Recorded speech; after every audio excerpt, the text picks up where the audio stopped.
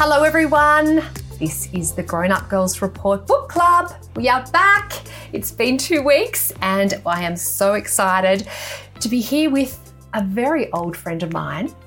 In terms of the friendship, yes, very young in terms of spirit. Absolutely. Incredibly young, actually. Incredibly young. The gorgeous Kate Walker, who you haven't met before, people. So welcome, Kate. Thank you, darling. Lovely to be here. Oh, it's so nice to be here. Now, Kate and I are recording a little bit later in the day than I normally do. And as a result of that, we have wine. Why not? Why not? Why not? Which is, I think, an essential ingredient for book clubs. So I have a tea and a wine on the go, so it promises to be quite the lively discussion. So we are going to be talking today about a book which Kate recommended. This was your idea, my friend. Mm-hmm. A Gentleman in Moscow by Amor Towles. And also, Camilla, Duchess of Cornwall. This was her favourite ISO read, Kate. I had no idea. Didn't you? There you go. Oh, and Obama loved it. Bill Gates and Melinda, 2 thumbs up. It's come with very, very, very big endorsements. So we are so excited to be talking to you about this today. And we haven't spoken about it before. We're going to keep all of our special chats for the podcast. So, Kate, why this book? Why did it pique your interest? It was recommended to me by a friend and I purchased it and I started it and I struggled. I struggled with the first little bit thinking, where is this going? Oh, good. And it's heavily descriptive. Oh, and good. That's normally not my cup of tea. No. Makes me feel better you saying that. Yes, no, I know. Good. And then my friend said to me, no, Kate, just persist with it. I promise you, you'll love it. And I thought to myself, okay, and I trusted my friend. I thought, okay, good. Okay, I will. And she was right. Yeah. I really, really, really loved it and I've recommended it to quite a few people. It's just, and this was published, I think, in 2016. 2016, yep. So pre-COVID. Yes. But how ironic. Oh, I just think the relevance is incredible. The perfect ISO read. Absolutely. I really think it is. Not that I read it then. I read it probably 2018, maybe 2017. And I just love the language. I think it's a beautifully constructed book, beautifully written, beautifully executed. If you love the English language, this is a great book for you. It really is just, it's a work of art. It's a beautiful book. It'll be a classic. As I said to one of my boys today, you need to read this. This will be a classic. I hope so. I hope the schools will pick it up as a book because it's a great novel for kids to read, I think. For a variety of reasons, which we'll get into. But it's actually quite outstanding. But I am glad you said that, Kate, because I only started to read it a few days ago and I nearly gave up. I'll be honest. A couple of times I'm thinking, oh, Kate, what have you done to me, Kate? Is it just me? Is it too slow moving? Is this because I'm out of control? Is my life going too fast? But anyway, it was worth sticking with. I think the first 200 pages were the descriptive bits, but then you realise why he has spent all that time on the descriptions because it all comes together. But when it was released in 2016, it was Amazon Book of the Year, Sunday Times Book of the Year in 2017. There are so many awards, I would spend 20 minutes going through them all. But it's Irish Times Book of the Year 2017, nominated for the 2018 Independent Booksellers Week Award and the Book of the Decade, which is a pretty damn fine endorsement, translated into 20 languages, and it's still on the New York Times bestseller list, which is pretty incredible. Yeah, it is. It's incredible, absolutely, and so relevant for pandemic life. It's a very, I suppose the term's luscious. It's a luscious read. It's a rich read. It's a sensory read, isn't it? It really is. And it's just it's delicious. Like it's delicious. It's something to devour and enjoy and savour and take your time over it. And I feel sorry for you. I know you had to read it quickly. Because it's a sort of book that needs time, I think. It does need time, actually. Yeah, like a good red wine. Absolutely. Yes, absolutely. So what's it about? Well, look, I'm going to start because I normally give this job to my guest, and I've decided that's actually quite mean. So I'm going to start, and you add on, correct me. Sure. So the book opens at a Bolshevik tribunal in 1922, where this 30-year-old aristocrat, Count Alexander Rostov, he was very highly prized under the Tsars. He was a recipient of many awards, but he wrote this poem called Where Is It Now when he was a younger man that was very popular with the revolutionary generation. It was very much a call to arms. And basically the Bolsheviks didn't like it and they really didn't quite know what to do with him. They would have loved to condemn him to death, but he had friends in high places. So I suppose the plan B was, let's put him under house arrest. So he was quite quickly sent off to the Hotel Metropol for the rest of his days to stay inside the hotel. So he's marched out of the Kremlin across Red Square into the Metropol. And he was actually previously a resident of the Metropol, and he had this beautiful suite, I think it was 317 from memory. But when he arrived back in the Metropol, he was quickly escorted back up into the dusty old, very small attic. So this all occurs whilst Russia is undergoing decades of tumultuous upheaval, mostly under the rule of Stalin. So it's quite the read. And in fact, he actually ends up spending 32 years, Kate. Yes. In the hotel. Yeah.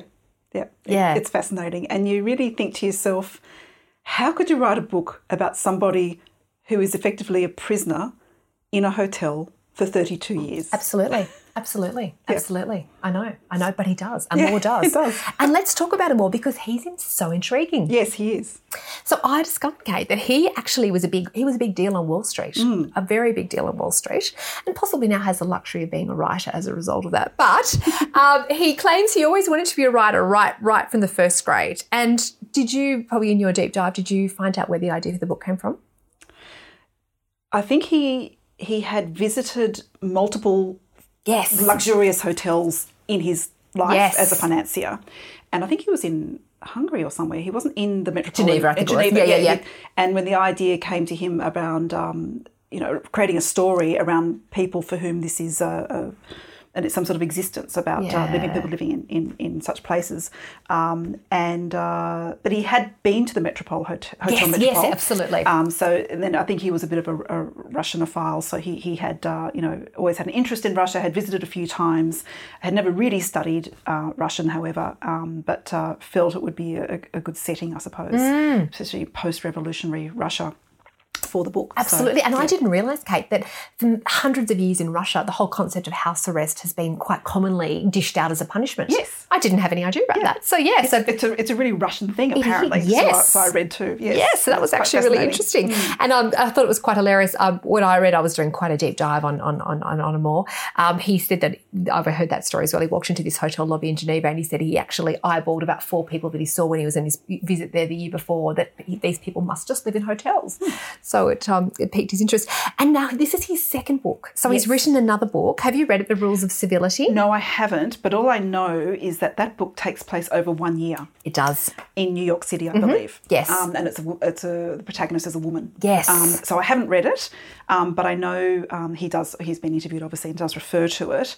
And this book, by all accounts, is similar in many ways, but also obviously very different because it takes place over such a long period of time. Yeah, exactly. I think that might be worth ordering, I've decided, because and actually that gets great reviews as well, actually. And it's interesting because supposedly she is from a working class background and she's trying to climb the sort of the social and economic ladder in Manhattan, where I suppose, this book is very contrasting in that respect. Opposite. It's the complete opposite. He had this wonderful aristocratic life and life's changed pretty damn quickly living in an attic. Very much so. He becomes what's called a former person. Indeed, yes. That is the perfect expression, And in one interview I saw there, he was asked, what is from your life? What have you gleaned from your life?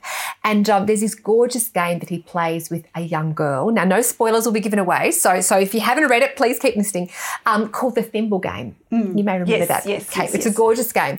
And he plays with a younger girl during the book. In fact, that was a game his great-grandmother used to play with him. So that was cute, I thought. She'd the great-grandmother would welcome them into the sitting room. And he said that after the appropriate amount of polite conversation, she would inform us that she had several thimbles hidden in the room and whoever found one would receive $1. And so they scurried around madly trying to make some cash. But this Hotel Metropol, Kate, it's real. It's a real hotel. It exists. Yes. I believe it was built at the turn of the 20th century, early 1900s. Okay. I believe and it's, as you say, it's right in the centre of Moscow, across the road from the Kremlin, near the Bolshoi Ballet. Yes. It still stands today. And many famous people have passed through its doors. And I believe it certainly was throughout the whole Soviet era a place where international visitors stayed, politicians stayed, and as we see in the book, the Russian, what do you call it, parliament, not the parliament. Well, Kate, there's Russian government. The Russian government, yes, but there are a lot of different acronyms they use to describe themselves. Yes. So that's quite fascinating. So look, I think if you're anyone in power in Russia with influence, the ambassadors, the diplomats, the travelling artists and famous movie stars, they all stayed at the Metropol, absolutely. And, Kate, I did a little bit of work on booking.com because I thought, what, post-COVID, Kate, perhaps we should go. We need to have a dream. And I was quite delighted to see, Kate, and I just picked January out of randomly, $320 a night. And it's quite the gorgeous room with a view of the Bolshoi Ballet. Very Doesn't nice. include breakfast, but, it's still very doable. And it gets a 9 on booking.com, just FYI. Just as well. Yeah, exactly. So I thought that was actually really, really good buying, actually. So American author John Steinbeck visited. Yes. And there's all of these amazing historic accounts. So if you wanted to do a deep dive on that, on his website, Amor Towles, he's got his own website and he's got links to fabulous historical accounts of the hotel and who stayed there. So that would be absolutely worth doing. But, Kate, who we have to talk about is this gorgeous man, the gorgeous Count. Yes. What a darling, gorgeous, gracious gentleman. He is. I fell in love with him. He's from a bygone era. Indeed. When gentlemen were gentlemen. Absolutely. But he was so, a man of fabulous education, polish, a true aristocrat in every way. Somebody, and I read one of the reviews to sort of say that he could almost come across as insufferable because he was good at everything. Absolutely. He knew the perfect wine to serve with every dish. He knew how to converse in multiple languages. Indeed. He knew great literary figures and... his knowledge of music and Chopin and Tchaikovsky was extraordinary. Everything. Yeah. And he's a poet. Indeed. He's everything. A very learned man in lots of ways. And a man for whom, he was literally one of the leisure classes. Somebody for whom a day was, structured so that they could, spend their time in the idle hour and all these lovely pursuits of really... intellectual pursuits, really. Lovely things, How lovely. What a lovely life. And he does seem he could come across as very insufferable. However, he's so human. Yeah. And he's so likeable. And that's the magic of it, actually. He's a really delightful character. And the humour in this book. The humour. I chuckled and chuckled and chuckled. Right. In fact, that humour is what helped me get through those first 200 pages. I agree. I agree. And quite often he's the butt of his own jokes. Yes. Which I love. And that's what made me warm to him. It's very wry, it's very dry, but it's very... it's charming and it's witty and it's self-deprecating to a degree, but it's beautiful. The humour is it's a bit dark too. Yeah, it can be. And let's face it, Russia during that time. Oh, absolutely. A lot of dark things happened. But it's fascinating because he is not, he's simply, I suppose, observing a lot of it because of his circumstance. He can't be part of it. So he's simply the observer. And it's written in the third person, so it's all, it's predominantly, of course, his account of his experience. And really, the world changes around him. It does. And before his eyes. Absolutely. But he is the optimist, isn't he? Very much so. He is just, I don't think I've actually met a better character that displays optimism. It's quite incredible because it is set, as you said, post-Russian revolutions in this Stalinist era where there's a lot of bad news. Let's be honest, there's famines, there's upheaval, it's just horrendous, there's World War II. But somehow that very dark period in Russian history, it doesn't overwhelm the story. No, not at all. No, it's sort of dealt with sort of a bit of a light touch almost, don't you think? Well, the way Amor deals with it. Yeah. And it's not the main thrust of the story, but I think that's also because we're seeing it through the lens of the Count, who's this optimist. He is. He really is the eternal optimist. I think one lovely phrase, I think, from the book, he says at the start of one chapter, "Let us concede that the early 30s in Russia were unkind." That says it all, doesn't it? It's just like, yep, okay. Yeah, that says it all. That says it all. But this beautiful optimism, which I love so much, is tempered so cleverly, I think. So Amor Towles uses these clever footnotes. Yes, he does. Yes, which almost creates that more realistic, slightly negative, depending on where you sit on the political spectrum, lens on what's actually happening in Russia, which I think was really clever. I don't normally like a footnote. I normally find them annoying. I personally like them, but he uses them fairly sparingly. There wasn't too much of it. Yes, I agree. And I think when they showed up, they were actually quite useful. They were very useful. Very useful. And I think he starts the footnotes before we're introduced to some of the other characters, for example, Mishka, and then when perhaps Nina gets a little older, and we'll talk about these characters a little bit longer, because they almost bring in a flavour of what's going on outside the hotel. But the footnotes initially start that job. And I thought that was such a clever device. I thought he did a really good job doing that. So he is the absolute optimist. But let's talk about Mishka. So Mishka's this wonderful character. He's a very old friend of Alexander's. I feel a bit rude calling him Alexander, the Count Rostov. I feel like he deserves a little bit more respect than that. But anyway, Mishka's this incredibly long-standing friend who's a poet. Yes. Intellectual. And he's very passionate and very caught up in the plight of, I suppose, the peasants and the working class, and feels very strongly about what's going on. You could argue he was a bit of ahead of his time when he had some of these thoughts perhaps earlier on, and I'll just leave that comment there because I don't want to give any spoilers away. But their relationship was quite beautiful. Very much so. Very much so. Beautiful, long-standing friendship. Yeah. And of course, he's a man of great words, obviously being a poet. And in fact, the incident that surprised me, so one part of the book, and it's not a spoiler alert, but there are some letters. Chekhov, the writer, had written some letters, and in real life, Amor Towles had come across Chekhov's letters in a library when he was a decade before he'd undertaken writing this book. And he just happened to sort of go to the back of the filing cabinet and pulled out some of these letters, copies of letters, I'm assuming. And he had came across the letter around that Chekhov had written from Berlin towards the end of his life, which basically was sort of saying, if you haven't lived, if you haven't travelled, if you haven't tasted bread like the Germans, if you haven't tasted bread like the Germans make, then you haven't lived effectively. So of course, Mishka in the book is posed with writing or translating or dissecting Chekhov's letters and republishing them, and he does it faithfully to the letter as Chekhov intended, and of course, not unsurprisingly, that offended the Bolsheviks. There's a lot of tragedy in this book. There is a lot of tragedy. And also pointlessness. And when you sort of see like the incident with the wine, with the wine when the labels on all the bottles of wine. Absolutely. What a fabulous, it's I loved hilarious. it, actually. I love that. I love that. And actually in an interview I saw, he was asked whether that was actually, we found that in historical documents. He said, no, I just made it up. He said, because I just thought it's so clearly just, emphasised and explained, I suppose, the ridiculousness of some of these Bolshevik suggestions. Absolutely. The purposelessness of it all. Yeah. I agree. Crazy stuff. And it was just...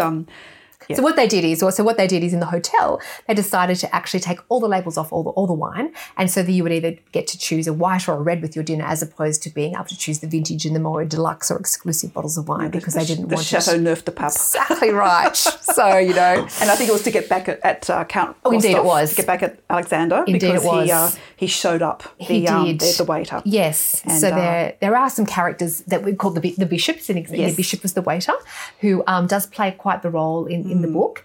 So watch out for him when you start to read, but he is quite interesting. So there was something else, actually, if we talk about Mishka and Alexander. So there's this scene maybe 2/3 of the way through the book where Alexander is at the bar, and he's in this conversation, I think, with some foreign journalists that are staying, and they have this discussion about what Russia has contributed to the West. Now, I love this. Name 3 things. Yeah, name 3 things that Russia has contributed to the West. And so Alexander, the Count rather, I want to call him the Count. The Count quickly pipes in, and it's almost like he has it prearranged. And so he says Chekhov and Tolstoy. Chekhov because he's the perfect writer of the short form. Tolstoy, the long form. The Nutcracker. I mean, who doesn't love the Nutcracker at Christmas? What a gift that is. And then caviar, caviar.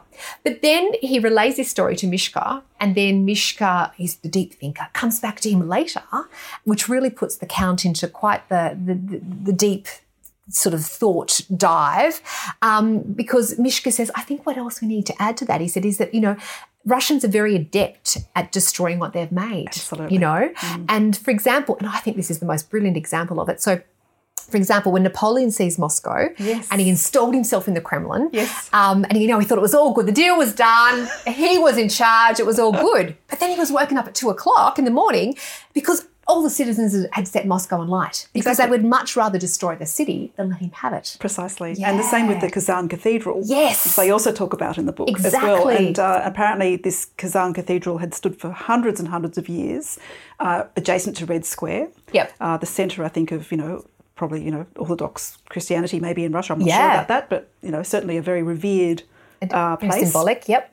In Russia. And I think on its 300th anniversary, I think it was, the Bolsheviks decided to celebrate by destroying it. No. But thankfully, in reality, and I read an interview with Amor Towles, he said an architectural student had actually had spent some time surveying it and drawing plans thank of goodness. it, and had saved the plans. And so I believe the cathedral has now been rebuilt. Oh, okay, good, in post-Soviet Russia. Oh, yes. I'm pleased to know that. We can visit on that. Yes, on our wonderful trip. It'll be $310 a night. That'll be fabulous. It'll be fabulous. And so they were making a point, and it made me really question as well. You know, is there something unusually fierce and patriotic in the Russian spirit? You know, and was that as a result of the communist era? Did the period of communism, you know, bring that out in their people and make that part of their culture? It's just quite interesting. I think they have a very, very, very long, very tragic, very deeply violent history. Deeply violent, Kate. And because of huge inequity, yes. I would think. I read years ago, actually, this is slightly off topic, but I did read this fantastic book, and talk about a weighty tome. If you think that this book's weighty, this other book I read, and I chose to read it because I was just interested. Yeah, what was that book? It's The Romanovs. Oh, yes. But it's by Sebastian Sebag Montefiore. I actually have that. Do you? It's a really yes, I haven't read it. It's quite thick. Quite thick. Yes. Talk about footnotes. Yeah, there right. Are multiple okay. footnotes on every page. It took me a while to read it, but I really enjoyed it. But I have to say, it went back all through the Tsars. Yeah. Bloodthirsty is the word that comes to mind. Right. Yes, yeah. incredibly bloodthirsty, and tragic and sad. I mean, there's amidst great beauty though as well, because of course, there's great fortitude. Yes, there's great physical beauty. Obviously, in Russia, there's the songs, the poetry. Oh yeah, the culture, the religion plays a role, obviously. So there's so much to it. And look, I've never studied Russian history or anything, but there's certainly, there's a lot to learn there. There's a lot to learn, and this sort of book, I think, just sort of skims the surface, but it does, I suppose, reflect the 34 years between 1922 and 1956, whatever it is, 54. Yep. When the book concludes. So it's certainly, and that of course, as we all know, was a very, like many eras in Russian history, a very dramatic time. Very tumultuous, wasn't it? Oh my gosh, yes. It really was. So it really the was. whole era of Stalin, and of course Khrushchev Absolutely. After that. And of course, the book really concludes, really effectively right smack bang in the middle of the Cold War. It does. Now, the other character we have to chat about is the gorgeous Nina. Oh, I loved Nina. So did I. I loved Nina. So Nina is this 9-year-old that sort of appears not long after house arrest starts, and she is the daughter of sort of a senior leader in the Bolshevik party. So she spends a lot of time in the hotel. And initially, she has a governess and she doesn't leave the hotel either. So they get to know each other quite quickly. Now, she's a big chatterbox, and she loves wandering the hotel. And she quickly, I think actually what happened was he had a moustache that was cut off, and she noticed the moustache and bailed him up at dinner and said, basically, what's going on with your moustache? And in many ways, I think she was very powerful. Well, she set off a whole train of events, which we won't discuss, but she was a very, very powerful person in helping him open his eyes. Absolutely. And helping him see the world in a whole completely different way. And had he not met Nina, I don't think his 32 years in the hotel would have been as rich or as meaningful as they were. And I think she took him on adventures. She was very did. Precocious. She showed him how to be adventurous. Absolutely. And I think he delighted, in if you like, educating her, or furthering her education. Absolutely. Which was lovely. But I think she actually taught him far more. Indeed it was. And I think it was lovely. It was uneven exchange in many ways. And I think the adventures that they went on. It reminds me of something my grandmother used to tell me years ago. You don't just say you're going for a walk. You say you're going on an adventure. Oh, Kate, I love that. Isn't that gorgeous? I'm going to use that. I hope you don't mind. I love that. And I just thought, and it reminded me of that. Yes. I thought to myself, you could just go for a walk, but you can make it an adventure. Yes, and she did that. It was she who made it the adventure. Then you have these really funny scenes of this quite tall, middle-aged man who was probably much younger than we are. Yeah. Exactly, but he was still described as middle-aged, which I thought was hilarious. Yeah. But, he was sort of saying how stiff and sore he was because he was kneeling over and bending over. 36. Exactly. Get a grip. But there was lovely sort of reflections of him, the two of them on a balcony together, peering over and spying on on the Bolshevik, and a lot of Bolshevik political meetings, which Absolutely. I thought was hilarious. And, splitting his pants. I know. Because, and then, of course, that leads us, of course, to his friendships with the other staff members, I suppose, in the hotel, including Marina, the seamstress, who he got to know frequent because his pants kept splitting. Indeed, absolutely. And the friendship I loved the most was with Andre and Emile. I agree. The triumvirate. I love it. And so what happens, and I think we can give this away, I don't think this is a spoiler, after a period of time, he actually starts working for the hotel. Yeah, we might just keep it a bit general and just leave it there. So the three of them, so Andre is the maitre d', and Emil is the head chef. Yes. And so the three of them would have daily meetings, and between the three of them, they would make sure that restaurant, that Boyarski, yeah. I think so. Yeah, I think that sounds pretty good. Just ran in the most pristine possible fashion. One of my favourite scenes was when three of them spend, I want to say weeks, but in real reality it's probably months, trying to make the bouillabaisse. Yes. Oh, and the way superb. They had to, wasn't it superb? And the 12 or 14 ingredients they had to source from everywhere, and it was all very exciting. And this is beautifully written, though. It created a sense of suspense because you're thinking to yourself, I wonder what they're doing. I know. It was quite intriguing how they sourced all the ingredients, and they took their time, and they had the fresh fruit and the absinthe. Yes, absolutely. And the saffron. Yes. And they had mussels, and then all of a sudden mussels arrived that day, so that was all possible and all able to happen. But you know, Kate, and this probably shows my ineptitude, I actually thought that was a South African dish.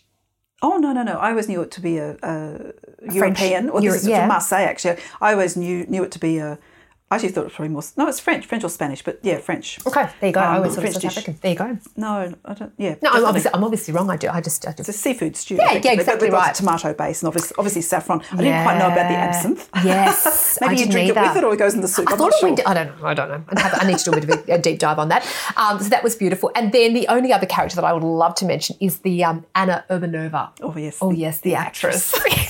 And I loved the scene, and you just have to, when you start to read this book, just keep reading, because the scene where she arrives at the hotel, it's just gold with her dogs. And it's written with such humour. And the rhythm at which the dialogue is delivered is just, it's just A1, isn't it? It really is. And she's quite the...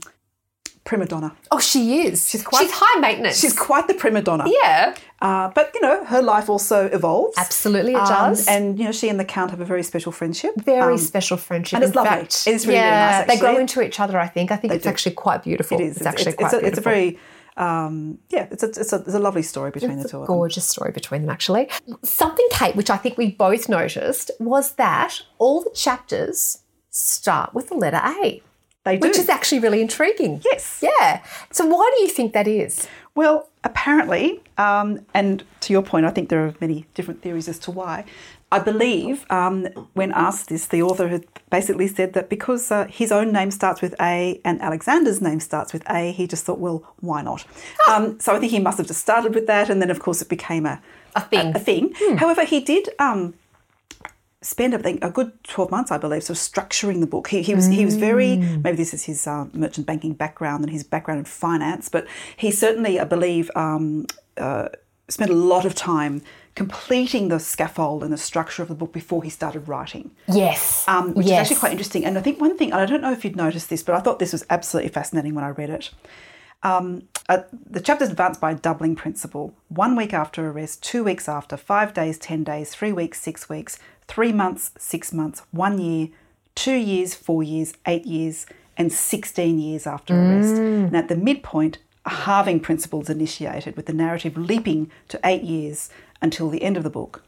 4 years, 2 years, 1 year, 6 months, 3 months, 6 weeks, 3 weeks, 10 days, 5 days, 2 days, 1 day, and then the final chapter. It's very clever, Kate. Very clever. It's very clever. Very clever. And I quite enjoyed reading that. I read that after I'd read the book, and I thought to myself, that's how he did it. He structured it really well. He structured it really well with a lot of thought. And I think that one of the reasons why he may have thought about that, and it also made me go on a bit of a deep dive with how I think about time, is that, there are so many events that we remember, like in our early adulthood, and I can remember them so clearly that they happen on one day and it feels like it took so long. But then there are decades which, not that I don't remember them, Kate, but a couple of key themes, and that time seems to have gone so much faster. That's so true.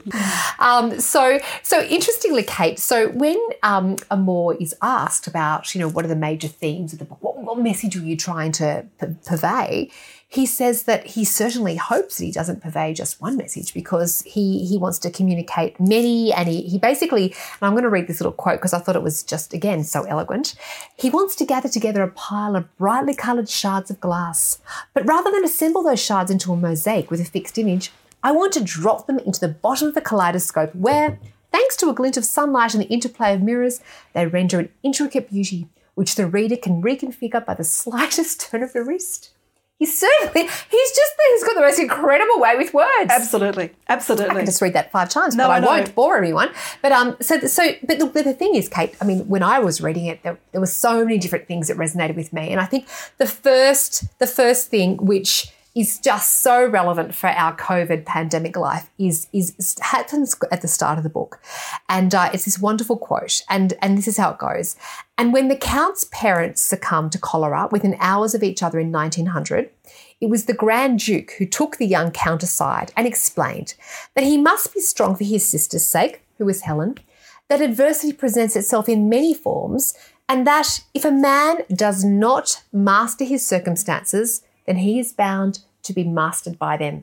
I mean, could you have written any more relevant words for us in August 2020? Precisely. And that is the one key message of the book. That's my biggest takeaway. Same, Kate.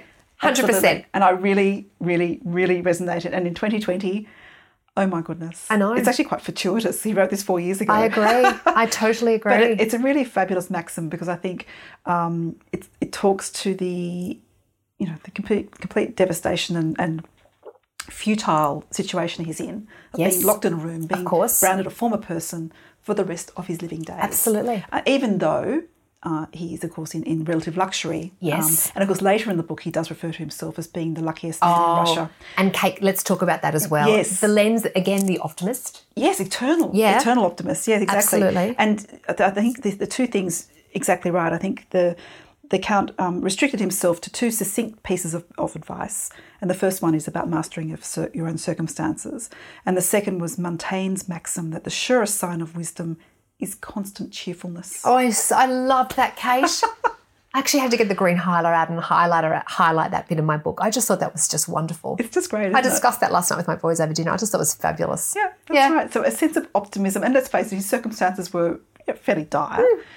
All things considered, although not as dire as others. As others, exactly right, exactly right. But I think... but there was no end in sight, and it was such a change for him from the life, this wonderful aristocratic life that he'd had previously. Absolutely. And he comes into it with such a dignity and with such a grace. And that's what I feel like we need to take away from that because, I mean, look, beauty of the situation we are in now with COVID is there will be an end in sight at some stage. Absolutely. We don't know when that's going to be. It may be 2022. Let's fingers crossed it's 2021. But there will be an end in sight at some stage. The Count had no end really to this house arrest life that he had been assigned to.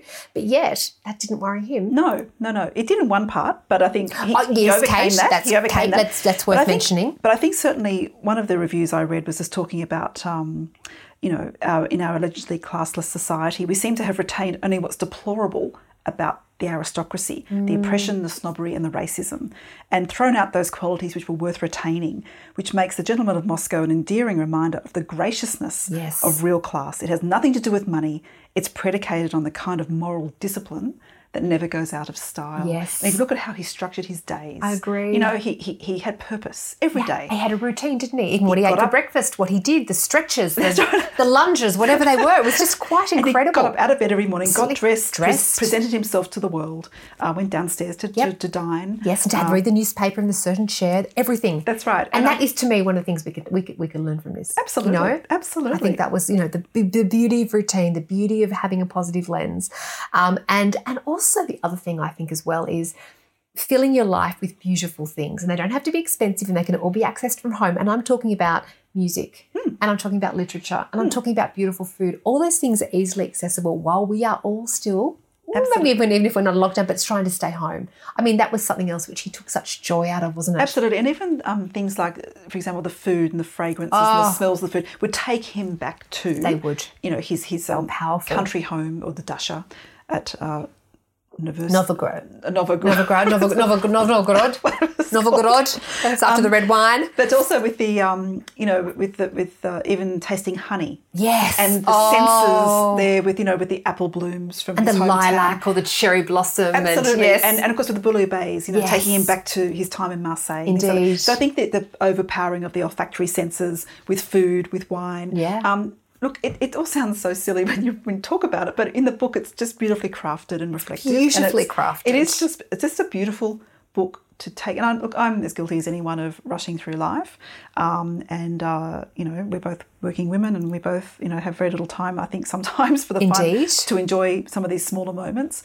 And I think the book is a gift, really. I really thought it was a gift because it made you sit down and take time to reflect. It's not an easy read. It's a reasonably slow read, and that's a good thing because I read like yourself very quickly. But it actually forces you to. It demands to be read slowly. It demands a certain level of respect, this book. I agree. Yeah, and it really I think, does. and it's lovely. And how decadent to be able to take your time over such a book, which is so enjoyable. And just the language. It reminded me in many ways, actually, the language in it, in terms of the craft, was not dissimilar to Book Thief, that's what I'm thinking of. Oh, The Book Thief. Okay, I never finished that. Oh, really? Oh, just in terms of the language, the craft, the use of language. The Book Thief is probably a book for younger readers. Yeah. But it was beautifully crafted. Yeah. And the use of language was just beautiful. And this book just reminds me of that. It's just a really beautifully constructed read. It's like, I don't know, as I said, it feels decadent. It feels, it's also, look, it is historical fiction. It is historical fiction, but not too heavy that it will overwhelm the story. Because sometimes I think historical fiction can be very heavy. This was almost like with a light touch. I really felt like it was. But the other thing I thought, Kate, that I took from it, and maybe it was because of my experience reading it, I found, as I've said many times, the first 200 pages was a hard slog. And then I kept thinking, is that because, I'm rushing through life and I need to slow down and maybe I need to put a different lens on. So as I'm reading, I'm thinking, maybe there's a message here on a deep level. But then there is this quote that happens later in the book, actually closer to the end of the book, that, and this is it, it's for his part, the Count has opted for the life of the purposefully unrushed. Yes. Oh, I loved it. And I thought, yes, go, absolutely. Life goals. Oh, my gosh. I yearn to have a life that is purposefully unrushed. That's one of my life goals is to be serene. Oh, Kate. And to be purposefully unrushed. How decadent. Wonderful. I yearn and dream and I'm super jealous, to be honest, of anyone that can live like that. If I won lotto, it'd be lovely. But I do keep buying tickets, actually. But so far, nothing. I agree. The purposefully unrushed, I think, to me, that's just something to aspire to. Indeed. How lovely. Oh, wonderful. Maybe one day when you're retired. I don't know. But then maybe I get bored. I'm not sure. We'll be too old and decrepit by then. Yeah, I know. Exactly right. But look, I just think it was absolutely beautiful. Now, Kate, and we're not going to know spoilers again, but did you like the ending? I did. I found it... was it a little rushed? Yes, Did you want a little more? I did want that part of it to go on for a few more pages. I agree. Maybe 5. Yeah, exactly. I did feel because I got to the end of the chapter before, and I thought to myself, I hope that wasn't the ending. And then I went, oh, thankful it wasn't the ending. Yeah, I know exactly what you mean. There was a little extra bit, but which the last helped. chapter was quite short, and I thought to myself, and it leaves the reader on a note of sort of uncertainty, but there's a certain curiosity as to one of the characters. Indeed. There, which is fairly easily answered if you think about it. Completely.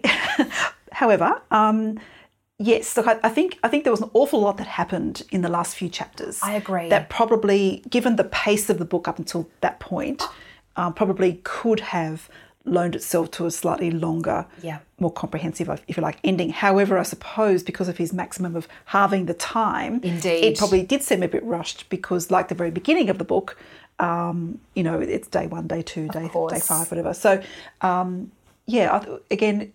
yes, I agree. I think if I was writing it myself, I think I would have liked to have maybe just had an extra few pages just to flesh it out a bit more. Yeah, I just wanted a little bit. I just wanted slightly more resolution. It's interesting. I read a book earlier, and I'm just looking at my pile here. No, I don't have it. The Stationery Book of Tehran, which was a fabulous book. And I read it with the gorgeous Edwina, who I know you know.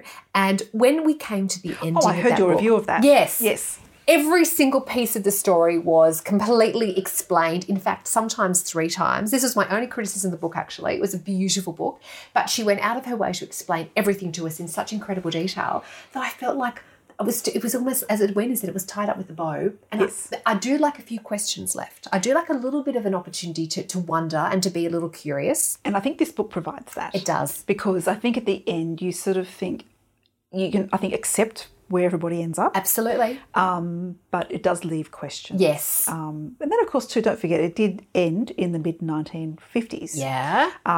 So, whether or not the Count would have been alive in Perestroika. Indeed. He would have been a very, very old man by then, I'm guessing. Would have. So, interesting. Very It would be interesting to see, what happened. post the book. Absolutely. But he did say there wouldn't be a.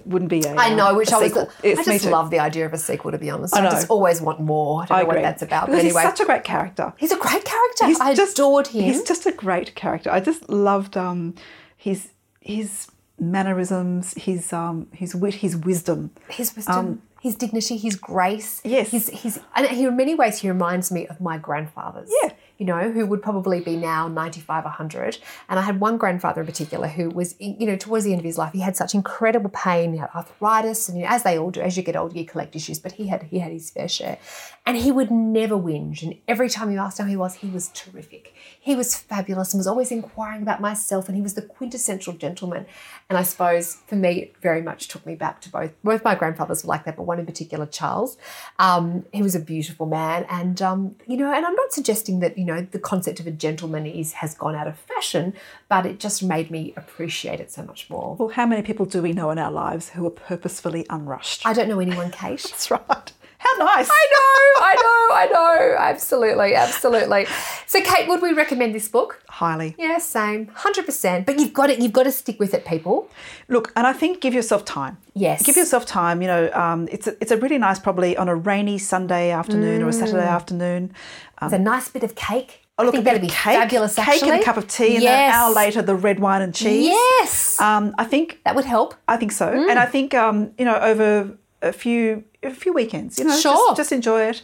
I think from memory I took it on holiday with me, actually. Right. And great holiday read, actually. It is a really good, except it was an active holiday, so I probably didn't get to read as much as I wanted to. Okay.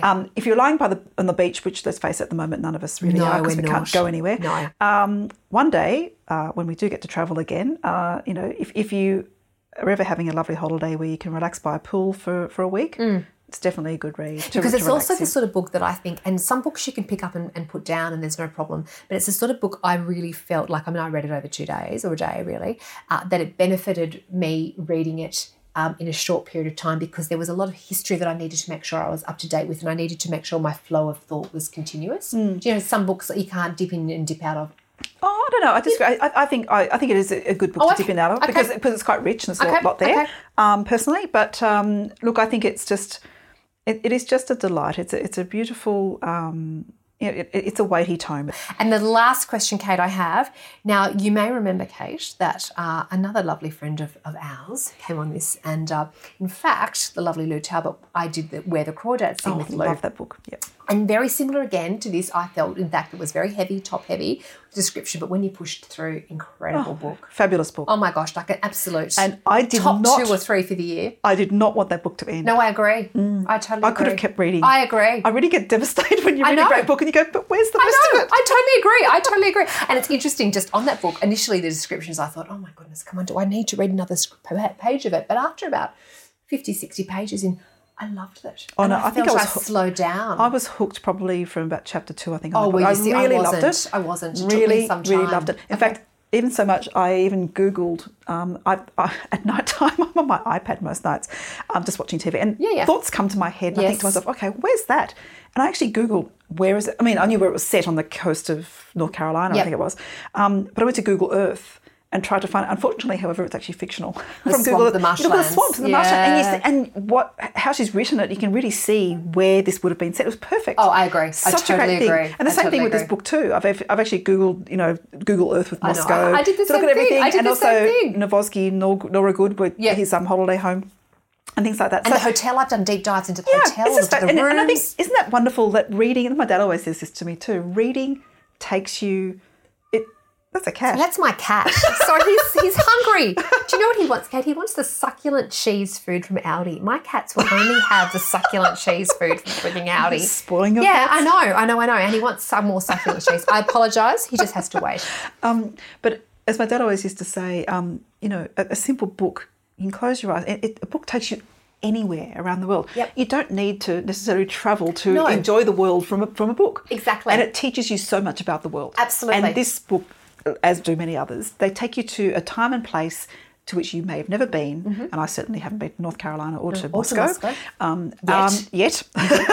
Although I have to say, I'm not too sure if I really want to support Putin. But anyway, that's but he's got a vaccine, Kate. Oh, those Annabelle Crabs. Annabelle Crabs said, though, it's going to be delivered to you by the tip of an umbrella. But he's given it to his daughter, but the least favourite daughter. So it's all good. It's all good, people. Don't worry. It's all good. We can all relax. But, for example, I'm looking here at your list of books here.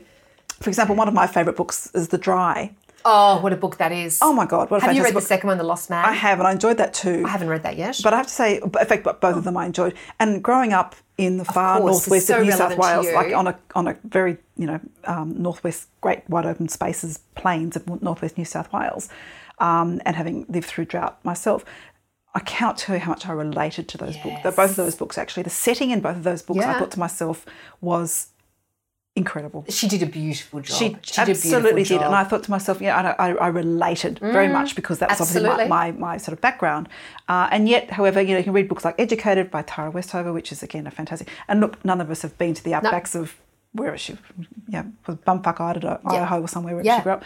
But what a fabulous book. And incredible book. It takes you... To the tongue place. Exactly right. And at the moment, when we are all yearning to be taken out of our living rooms and our houses, there's no better time to read. I think that is the message. Absolutely. And this beautiful book, A Gentle in Moscow, will do that. It'll transport you. Absolutely. So highly recommend. Highly recommend. So thank you, my lovely friend. Oh, absolute pleasure. This was just such fun, and so much better fun with wine. Of course. Yes, absolutely, absolutely. And thank you, everybody, for listening. And I hope you have enjoyed that, because it was just such a truly beautiful book. In 2 weeks' time, people, we are going to be reading a book by an Aussie journalist called Shannon Malloy. Have you heard of him, Kate? No. He writes for The Australian, actually, with the wonderful, gorgeous Trent Dalton. Oh, yes, well, hello. Hello. I think we all have a little crush on Trent, let's be honest. But anyway, called 14, which is actually a biographical book. Oh, wow. Autobiographical book, rather, on his journey through adulthood and his coming out. And just a beautiful book. It looks so powerful, and I actually can't wait to talk about that book actually with everybody. So that's 2 weeks' time on the 4th of September. So yes, and I know you can order it on all the normal places, Amazon, Amazon Booktopia, you name it, and that'll be really good. But thank you, everybody, for today, and I hope you all stay well and entertained, and keep reading, people, because that's what we need to do. Absolutely. How are we going to get through this? Absolutely. Lots of love, and thanks again, beautiful. A big apology to those beautiful people who actually sent me through a lot of tidbits and thoughts on the book. I think the red wine really affected me whilst I was recording the podcast, and I completely forgot. I am so sorry to turn the page and actually read everyone's insights out. So I'm going to do it now, but please know that your thoughts were so appreciated, and please keep them coming, because it makes all the difference. So a big shout out to the lovely Sarah Wainwright from Parenting Tips, who says that, first of all, she's loving the book picks. Thank you, Sarah.